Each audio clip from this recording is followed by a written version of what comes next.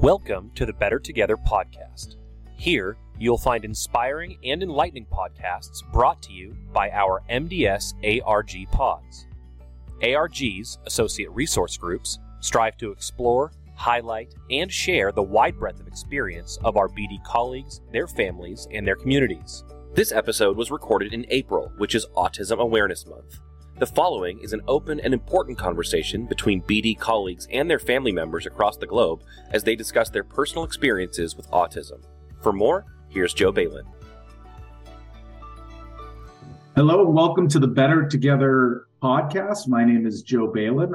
I'm excited today to have a couple special guests on the podcast. This podcast is brought to you by the Limitless ARG Pod and our MDS Associate Resource Groups. And this is a really special podcast for me, as well as my special guest and special co-host today, Fido Willibaro. Fido, welcome to the podcast. Hi, Joe.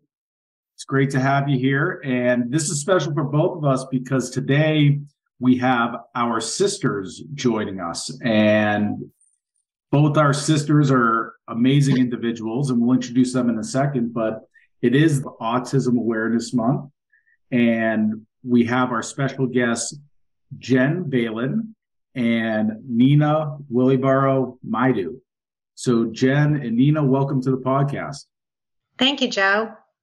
Thank you.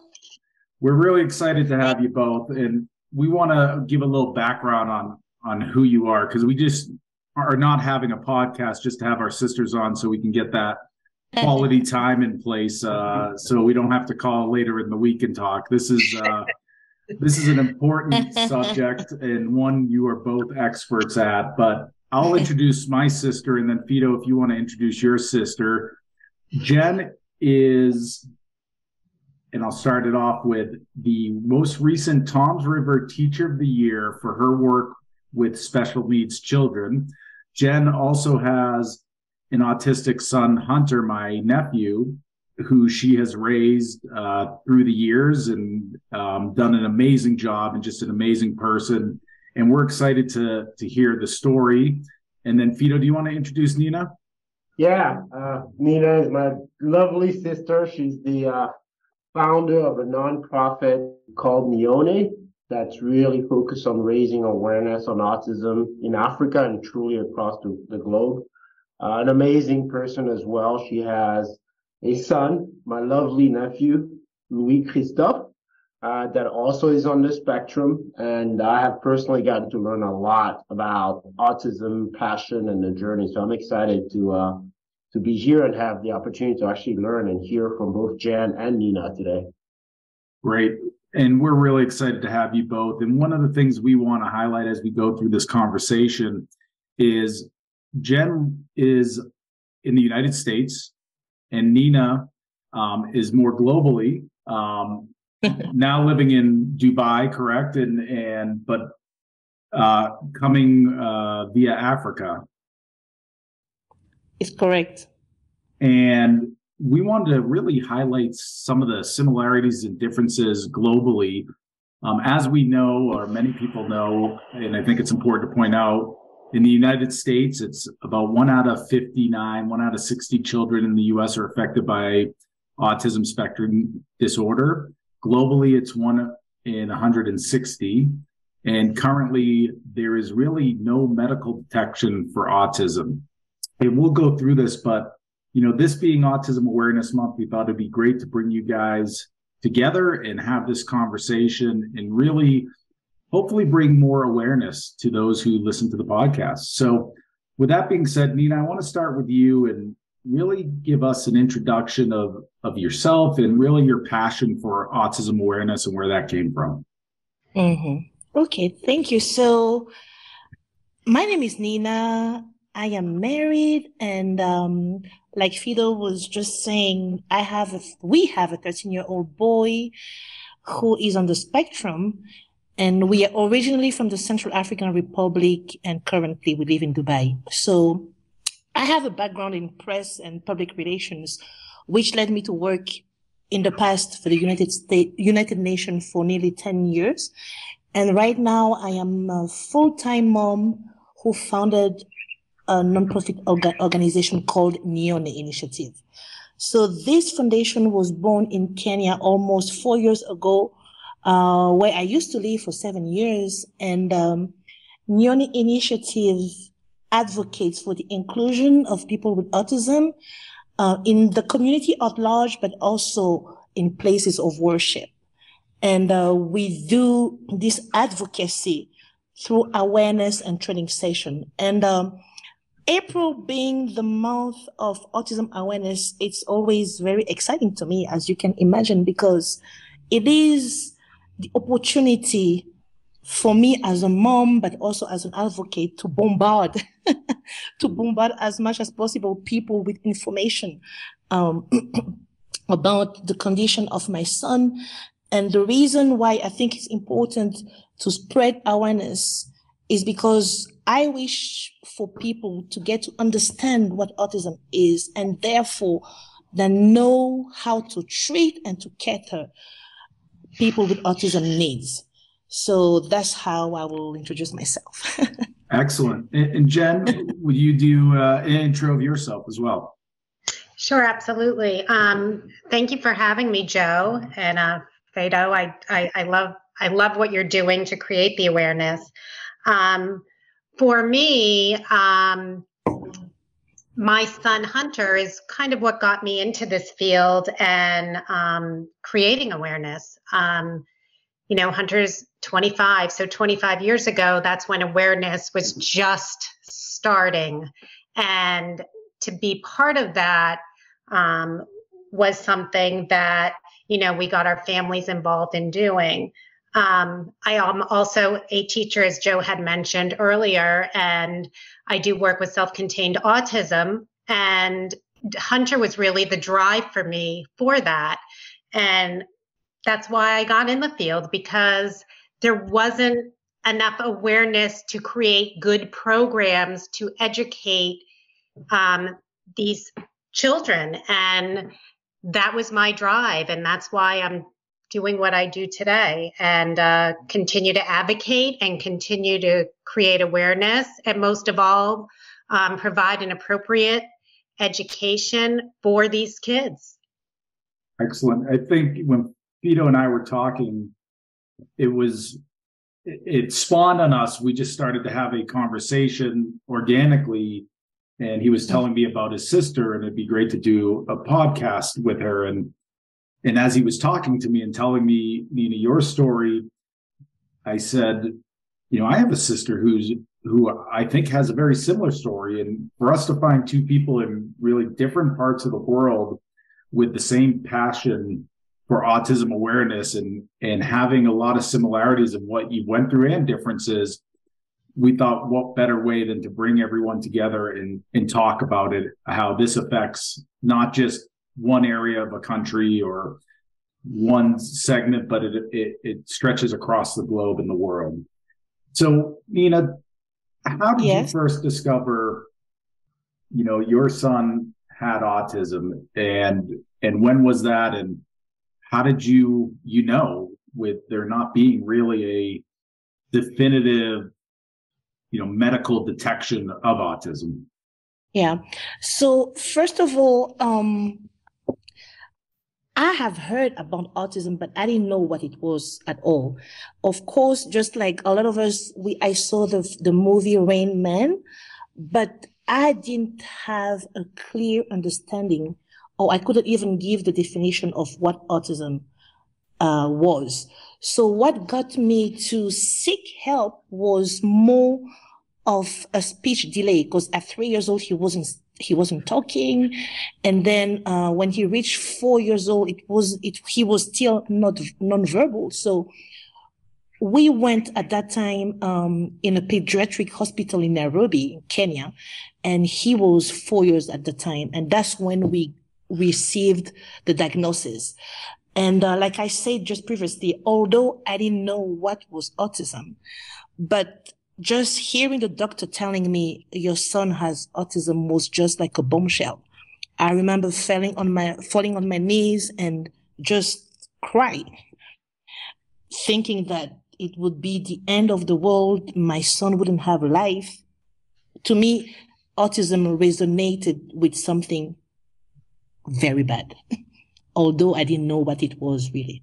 So that's how I discovered my son's diagnosis when he was 4 years old in Nairobi, in Kenya. Yeah.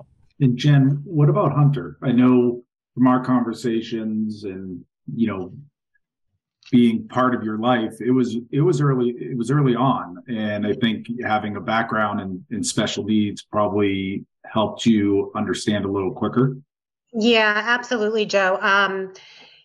With Hunter's diagnosis, he was diagnosed at 22 months of age, but I did notice signs very early on, and more so at his first birthday. He had a few words when he was a toddler, and then he lost them dramatically. And I observed him. Being the teacher in me, I think I just, I was observing, dissecting everything, watching every move that he did. And, where there's not, it's through observation where you get a diagnosis. I think Hunter hit every mark on the, I think the DSM-5 manual for diagnosing. So that's how I was aware. So he did get an early diagnosis at 22 months of age. And again, to this day, he's nonverbal. I think something that stuck out in talking to both of you was mother's intuition, gut feeling. And Jen, do you want to talk a little bit about that? Yeah, Joe, when you're talking about like gut feeling as a mother and a mother's intuition, I mean, we definitely, as a mother, you need to go with what your first instinct is, because especially with Hunter, I knew like early on there was something wrong. I think he wasn't napping. He was up all night and, he just was on the go all the time, even at a early age. And, I would observe him and I would write down my observations that I was seeing. He was, drawing lines in the carpet, tracing like etched bottles with his finger, lining things up, not giving me eye contact. The first thing is that you think there's something wrong with their hearing. So we ruled that out. And when we finally got the diagnosis, I remember the neurologist back then saying, "What do you think the problem is?" So that's how much the awareness was just starting, because even the neurologist was like, didn't want to come out and say to me that your son has autism. And I said, "Well, I think has autism." And he said, "Well, you're right." So, back then, it was very touchy to say that. And I think because it was such a spectrum disorder as well, you didn't know where he was going to be on the spectrum as he grew, because some kids start to come out of it a little bit more and show progress a little quicker, where Hunter would make progress, but it was very, very slow. So my gut was that he was autistic. My gut was correct. And I've been advocating ever since. And Nina, what about from your perspective in terms of that understanding? I mean, you notice things weren't what they, at least in societal norms, should be, that you said there's something else going on here. Well, to me, it might sound funny, but once again, like the red flags to me was really the lack of speech or the delay of speech. And Louis Christophe being my firstborn, I didn't really think that him, for example, being an hyperactive boy was a problem, because unfortunately in our family, we are all hyperactive. I mean, Fido is hyperactive. so like him being hyperactive, not wanting to nap, wasn't a red flag to me. The most worrying thing was really the delay of speech or lack of speech. But also I could just see that there was something which I couldn't name that was making him not like being a happy boy. So to me, it was, can we find a solution for my son to be able to talk? And at that time, when he was having meltdown, I thought it was just being caused by him being frustrated because he was nonverbal. But I had no clue that it could be something named autism. Because again, autism to me equaled something very devastating and bad. Yeah.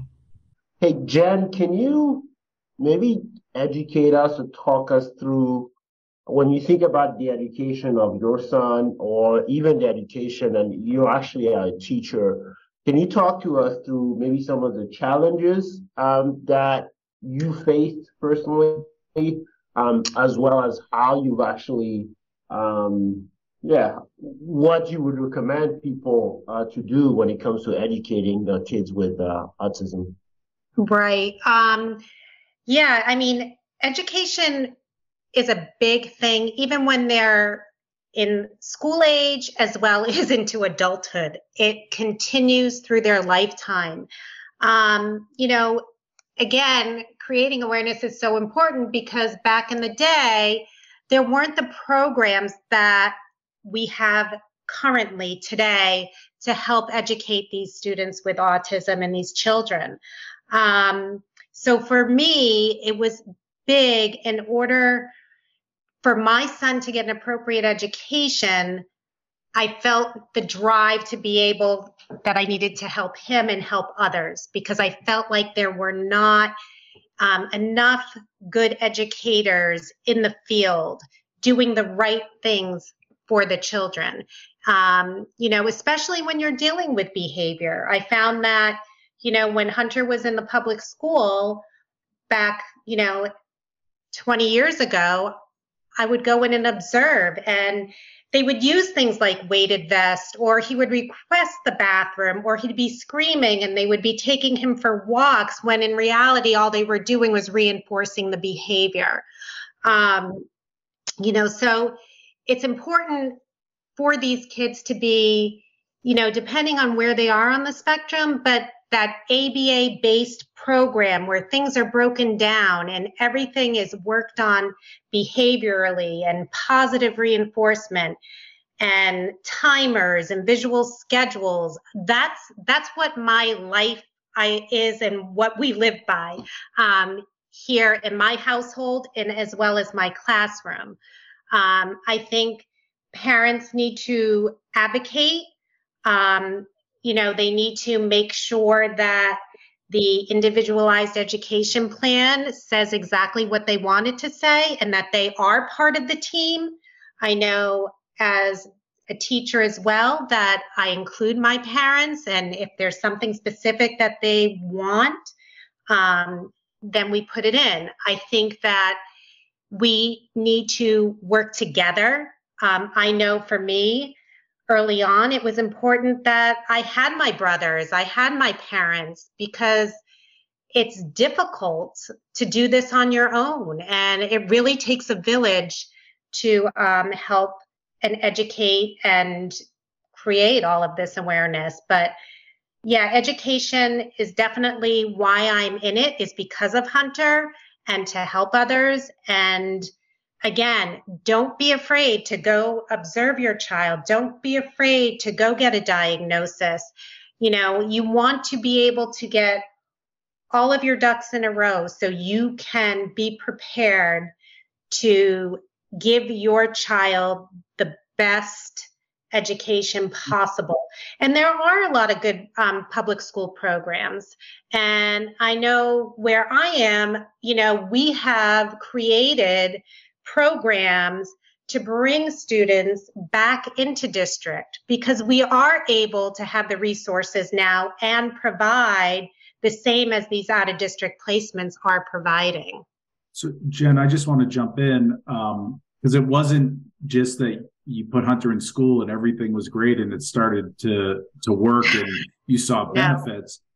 No. I think it's important to understand what was that struggle with the school systems and what did you have to do to make sure as an advocate for your son he got the proper education. Yeah, and that's a good point, Joe. It wasn't just he was in school and, it was all great. We felt that he wasn't getting the proper education. And so what we did was we ended up hiring an attorney. We hired professionals to take a look at the program to see if it's appropriate and to try to get him out of district. At the time.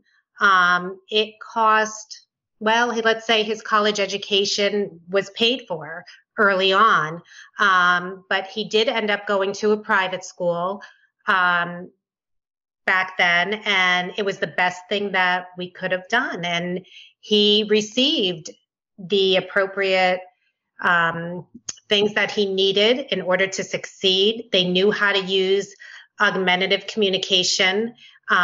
They knew how to put visual supports in place. They knew to give him a schedule and to structure him where, the public school at that time was not prepared I don't want to say prepared, but let's say they didn't have the resources and the education to create a program that was going to be suitable at that time. So we did end up at that time hiring all these professionals. We did have to sell our home to be able to afford the attorney fees. And we ended up renting for a few years to get ourselves back on our feet. And I would do it all over again. Wow. Jen, thanks for sharing. Nina, what about you? What are your thoughts? I mean, I think you bring also an interesting perspective being in Africa, now in Dubai. Can you just speak to, maybe the challenges, the recommendations, and what you've done about it? Yes, so I was saying earlier, Louis started school in Africa where there's so much to be done in terms of autism, very little awareness and resources to provide to people and children living with autism, having autism. And so one of the first challenges that we faced as parents was the limited choice. And once we were finding these schools that claim to be inclusive, in reality, nothing was really being done. They were more interested in the business aspect, because when a child's special needs, the school fees will be higher. And which we can discuss about. But anyway, we just realized that teachers didn't have any clue or any knowledge of what they were getting themselves into. For example, there's a day where my son had a meltdown, and one of the directors of the school called me and said, Louis, I think you gave him sugar this morning. What did you give him? Did you give him sugar? He's having a meltdown. And actually, she didn't even use the word meltdown. She used the word tantrum, which is two different things. So our biggest challenge was really the absence or the poor knowledge of what the schools who claimed that they were inclusive were getting themselves into. And then most of the teachers will not have to do what was required in order to help these kids grow at the pace and become and be the child that they were supposed to be. And but everything was not just very sad and bad. I can tell the beautiful story is one of the biggest challenge also that I have experienced, whether it is in Africa where I used to live or in Dubai where I am now, is that education, and I will always say that it is no school is is doing us a favor by accepting our children. This is not right. Now, we are very much aware that in order to include our children, there must be some structure in place, and a whole organization that needs to be put in place. But no school is doing us a favor. I'm talking inclusive. You are not doing us a favor by accepting our kids. It is their right. Now, if you don't know to include them or how to help them, now that's another topic that we should discuss about and that we should seek solution for. So that's my big anger when I have a director telling me, I am doing you a favor because your son is going to be accepted in the. And like I was saying, everything was not just bad. Before we left Kenya, we found that school who saw the needs to be included and to be schooled. So they accepted children with special needs as long as EP and an external therapist that will work with the teacher to build a program catered to the child with special needs. We've been doing with Louis, and it has worked very well. And now we are in Dubai. And I can tell you that although it's very advanced compared to Kenya, it is still the same challenge. A school that really understand what they are doing, who has compassion for our children and who respect their rights, it is absolutely as of to date. But I've been in Dubai for only 1 year, so I'm still in the research process. But the challenge remains the same. Nina, in terms of, Louis' education, how long or when was it before you started to see really the real positives of progress from Louis, and how many different schools did it take before you got to that point where you felt that this school is meeting the needs that we want to see? Well, in 7 years, he changed schools 3 times. So that's already an indication that there's a challenge somewhere. Now, the last school he attended a year ago was the one that was honest enough to tell us, we don't have the means, but we have the heart. Tell us what we can do. Give us the means. Let's work together, and then we can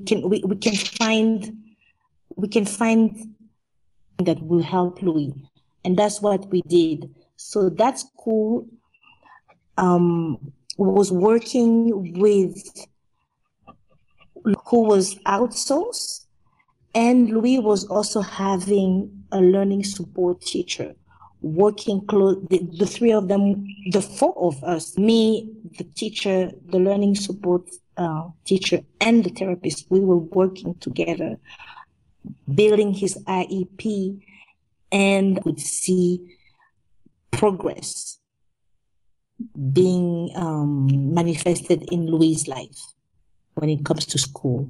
One of the similarities I see here, between what Jen went through and what you went through, one in the United States, one in Kenya, is that, as you both have said, you are both, the parents are part of the solution and the advocacy team and the education team.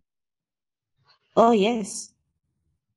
As a listener here, when I'm hearing Jan and Nina explaining the journey, especially through education, it's not cheap, right? So if you think about what I'm hearing is the parent has to be involved, right? You got to fight to have the school You have to fight to have the appropriate support for the children, but it is costly, right? So can you speak to, and that's maybe a little off the cuff, but I'm just thinking, can you speak to that parent who's just about to get into this journey? What would be some recommendations you might have around where to find the support, how to get the resources, and what are the best ways to kind of get the support needed in order to really appropriately support your child? And maybe I'll pass it to Jen first.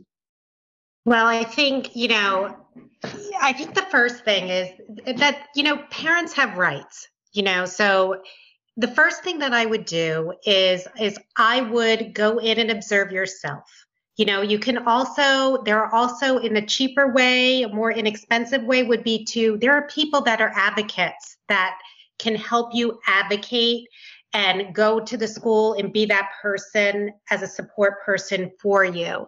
I'm not sure how costly that is. I think it's less costly, but I think, if in order to really see what's going on and to make sure that the parent is educated, is to go in and observe, make sure those things that you're looking for in a program are there. Now, I'm speaking for more of the children that are lower level. I hate to use that word, nonverbal, probably more behavioral. You need to make sure that, one, there's visual supports. 2, there's structure. 3, positive reinforcement. 4, is there a behavior plan in place? 5, are they using token boards? All of those core things are so important. Are there timers so this child knows there's a beginning and an ending point? Those would be the things that would be key in a program when you're looking for all the spectrum, really. I think that, is there a BCBA on staff? Are there one-to-one paraprofessionals or RBTs, which are registered behavioral technicians, within the classroom? What is the ratio from student to adults? Is there community outings to help carry over? Is there a life skill component involved with functional academics? So those are just some key points that I would recommend to look into when looking at a program for your child. Thanks, Jen. Nina, any additional thoughts to that point? And then Joe, I'll pass it back to you. Well, when it comes to where to look for resources, again, if there is an African parent who is listening right now, the first resource you, unfortunately, at first. One, you're going to have, thank God, internet works very well in Africa. So one, you're going to have to educate yourself on what is possible, what are the solutions for your child.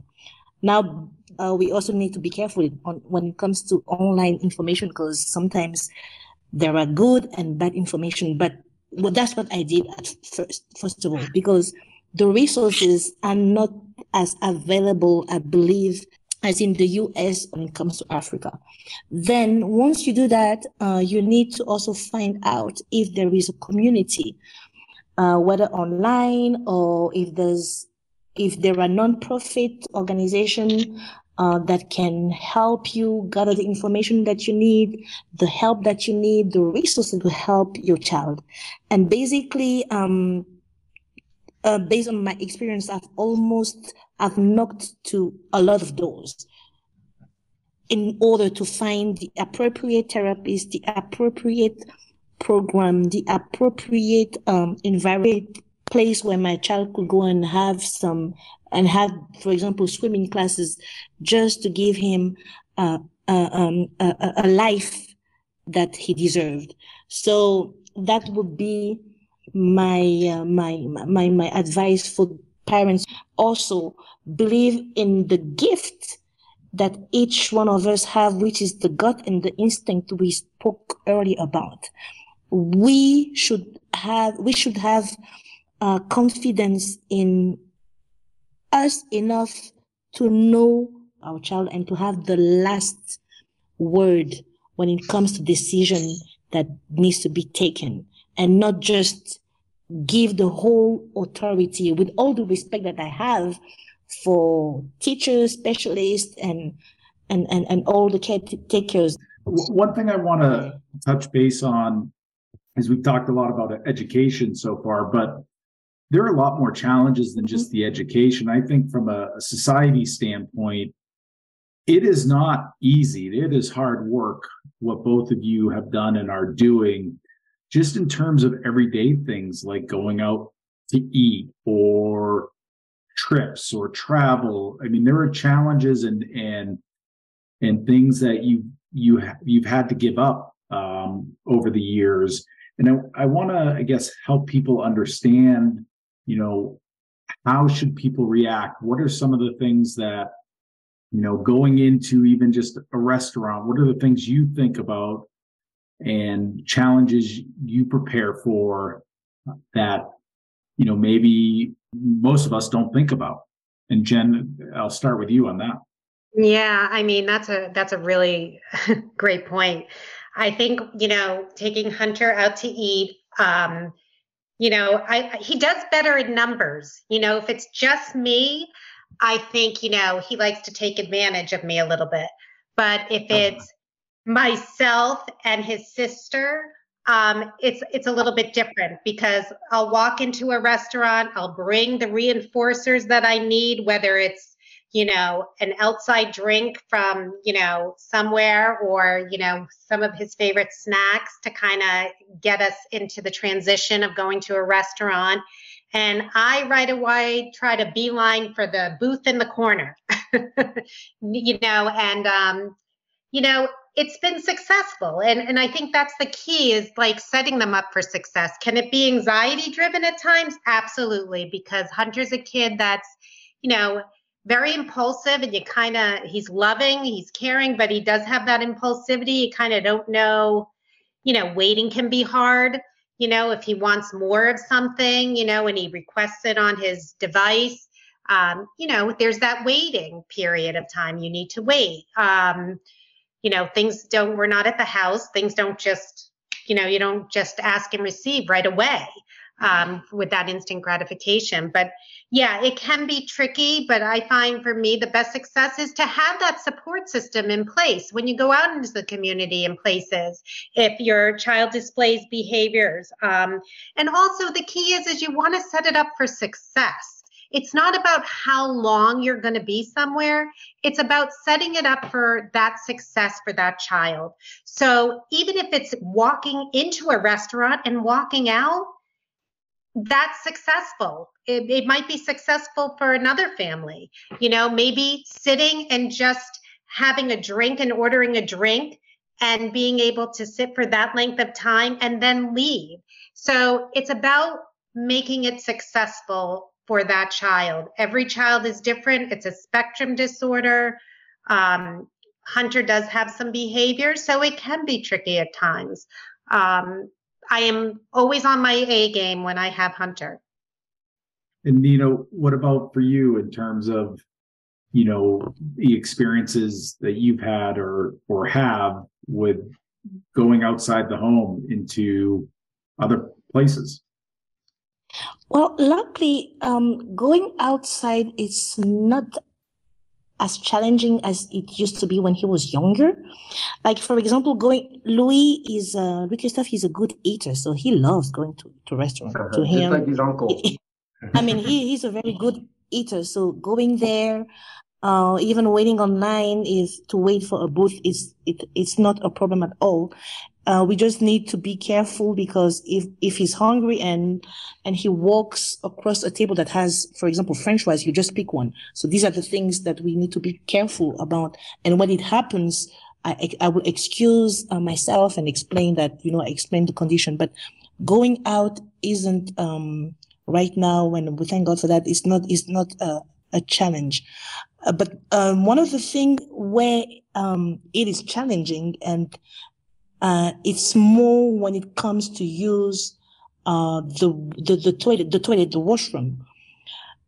In malls, like Louis is totally toilet trained, but I cannot let him use the men's washroom alone, simply because if he needs help, he will request help to a total stranger, and for obvious reason, I cannot let that happen. So I have to be with him. So what is happening is that I don't know how it is in the US now, but I know that in Dubai, for example, and even Nairobi, in malls, they have dedicated toilets for people with special needs, but it's going to be either in the female section or in the male section. But now I have a 13-year-old boy who is almost 5'10", even a bit taller. And then I am entering in the women's toilet, although I'm directing him to the toilet designed for people with disability, but I will always have this look. So what I have to do is I always have to explain to people, look, this is my son. This is the condition. That's why he's with me in the women's section. So this is something a bit frustrating, not a bit, very frustrating, because you have those look and you feel like you have to always explain. And just recently, there was even an incident in Dubai where a security woman strongly requested that Louis should just go to the men's toilet. And I've tried to explain to her. I even showed the disability card, and she didn't want to listen to anything. So I was so frustrated that I told her, just call the police then. Because why do you think an adult mother will take her teenager son in women's toilet if there was not a condition or if there was not a good reason? Tell me why. So yeah, these are the kind of, this is the most challenging part that I have with Louis. Even when I have to buy clothes for him, and if I want him to try it on, we have to go to the female section, and I have to explain, or I will have this look, and here I am explaining why this is happening. So it's a bit challenging. And having said that, I went to one of the, I'm going to name them all. I went to Mall of the Emirates, and I hope they're listening to me. I went and I told them they should make separate toilets, because I am tired of almost having to explain myself or even to argue about my son's condition, because people don't always get it. So that's the most challenging part that I have when we are going out with Louis. I would like to add to that if I could, because yeah. I think when it comes to autism, autism doesn't have a look. Our boys are beautiful. You look at them, you would think there's nothing, that they had a disability when you look at them. You could look at Hunter in pictures, and I think people on the outside look at our kids and they look perfectly fine. They're not ambulatory. They're not, in a wheelchair. They don't have a look like they have Down syndrome. They look perfectly capable. And I think that's where it gets challenging, but they don't understand all the underlying, challenges that we go through, because the bathroom is also a challenge here. But I'm at a point where I bring Hunter into the ladies' room because he cannot go in by himself. And if anyone has a problem with it, let them have a problem with it. And, I look at it now as like, what? We're creating awareness. This is our life. This is who he is. This is who we are. And nobody's going to stop us now. Yep, correct. I got a question for both of you, because this is actually pretty powerful what I'm hearing.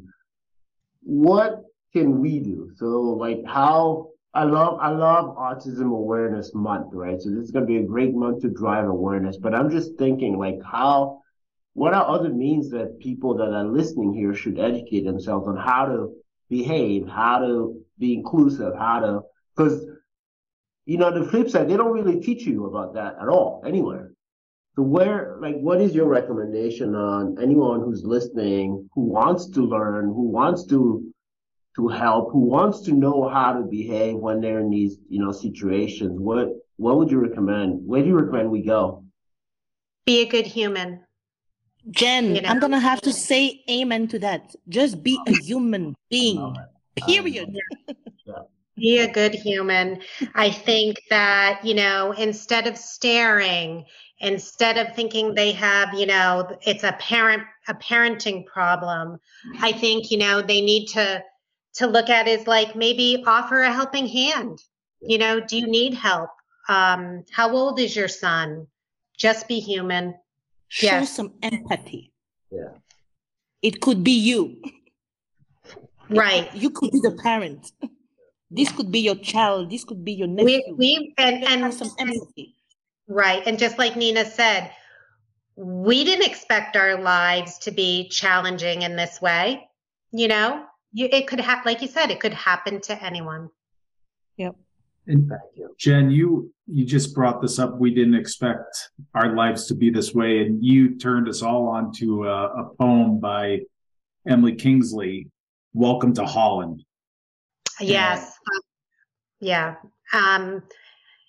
That is one of the poems that I think that really says it all. And it's not just for autism, but it's with any kind of challenging situations that you have with children with disabilities. And I think it really hits home. And, one thing, and I know Nina and I have spoken about this, is that, our children, with the challenges that we face and continue to face and the advocacy that we continue to do, is that they have kept us grounded and have shown us what is important. And although that, they have autism, it doesn't mean that they're not a child first. So I think, we need to treat them with dignity, child first, autism second. And I just also want to reiterate this too, just to go back real quick to the education portion of what we were speaking about. I think it's important for parents to know it's not the importance of where it takes place, but what is taking place in the program. And I just wanted to drive that home as well. Correct. And in just describing this poem, I'll give a quick synopsis, but I think it's something everyone should read. It's a very quick read, but it talks about a parent who was supposed to go to Italy and ends up going to Holland. And Holland wasn't on their agenda when they initially booked their trip. And when they get back and everyone talks about how great Italy was, but they went to Holland. And at the end of the day, they found that they had an amazing experience in Holland. And bringing it back to what you guys have been through and seen and done, the love between yourselves and your families and your children is as great or greater than what others experience. And because your trip to Italy wasn't as planned, you still are having an amazing time. While there's differences and challenges you must face, those are part of the program and part of what makes it great. You're absolutely right. And it's part of the journey is what it is. Totally. If can I add something? Of course. Well, I think life in general, the way we plan our lives in general, even leaving even autism aside, we can plan today to go to Paris and then for some reason we end up in Dubai. So that's just how life goes. That's just how life is. And yes, it's challenging to have a child with disability, but there's so much beauty in it. And if I don't even regret it. We've learned so much about what a human being is, how to respect, how to love every single human being. My son is the most really genuine and loving boy that I know. He loves everyone. He doesn't know what discrimination is. He doesn't know the difference between tall, short, white, black, yellow. He generally loves everyone. And he has shown us unconditional love, humility, empathy, and I wouldn't trade him at all. He is the best gift that I had received. And yes, it's challenging, but I think out of it, it made us really better human being. And just to say what Jen was saying earlier, I think if you want to become a good human being, and please don't take it as a curse, I wish you to have a child on the autism spectrum or to have a relative on the autism spectrum. It definitely will make you a better human being, because these children, these people are just wonderful. Yeah. I just want to quickly add to that as well. And I just want to say that, with my experience with Hunter, that in his short 25 years of life, this child has touched more people in his lifetime than I ever will. Mm-hmm. And I can totally relate to that, Jane. Totally.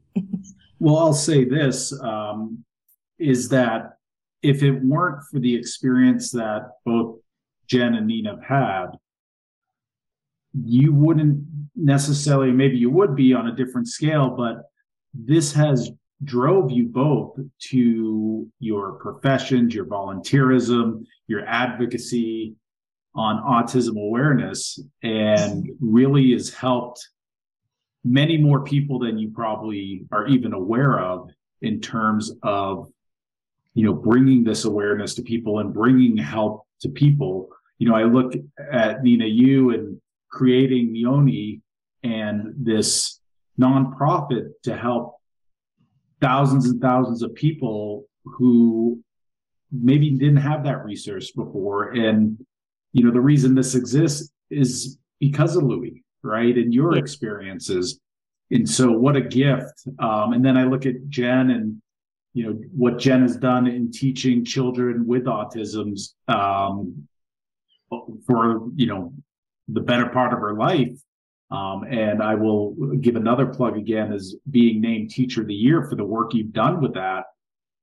That's a gift that Hunter has given you. And so I think when you look at the overall picture here, is your children have really brought a gift to many others that may not have been there if they were not autistic. You may not have been able to provide this nonprofit, and Jen, making sure you're advocating for all your students.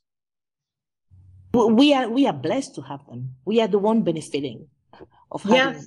Yes, it's actually, right. It's made us who we are. It's helped make us who we are today as well. The impact that they've had on us. I mean, like Nina said, wouldn't trade him for the world. He keeps me grounded. He keeps me advocating.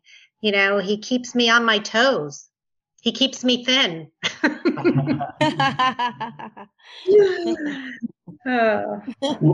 Well, I want to thank you both. Fido and I want to thank you both.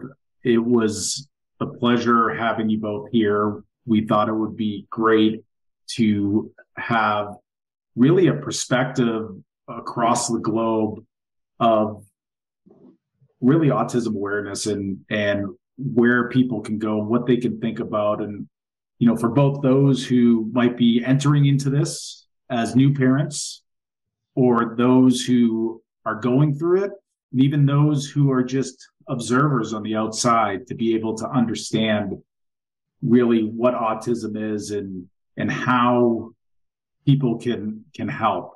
And, for those who are interested, to look up Nina's nonprofit, it is neoni.info, and that's NIONE.info, INFO. And you can find a ton of information about the nonprofit and the great things, Nina, that you are doing and your missions and visions within the world of autism spectrum disorder. And we thank you both. Fido, any last words that you have? No, I think just echoing what you said, again, want to thank Jen and Nina. My goal in the beginning of the call was to learn, and I'll tell you, the past hour we spent together has been full of learning, still thinking and wondering how I can better help, and really excited to just learn as we enter this Autism Awareness Month, how we can all individually help, children with autism. So thank you for that. And thank you, Joe, as well, obviously, for continuing doing what you do, my friend. I appreciate it.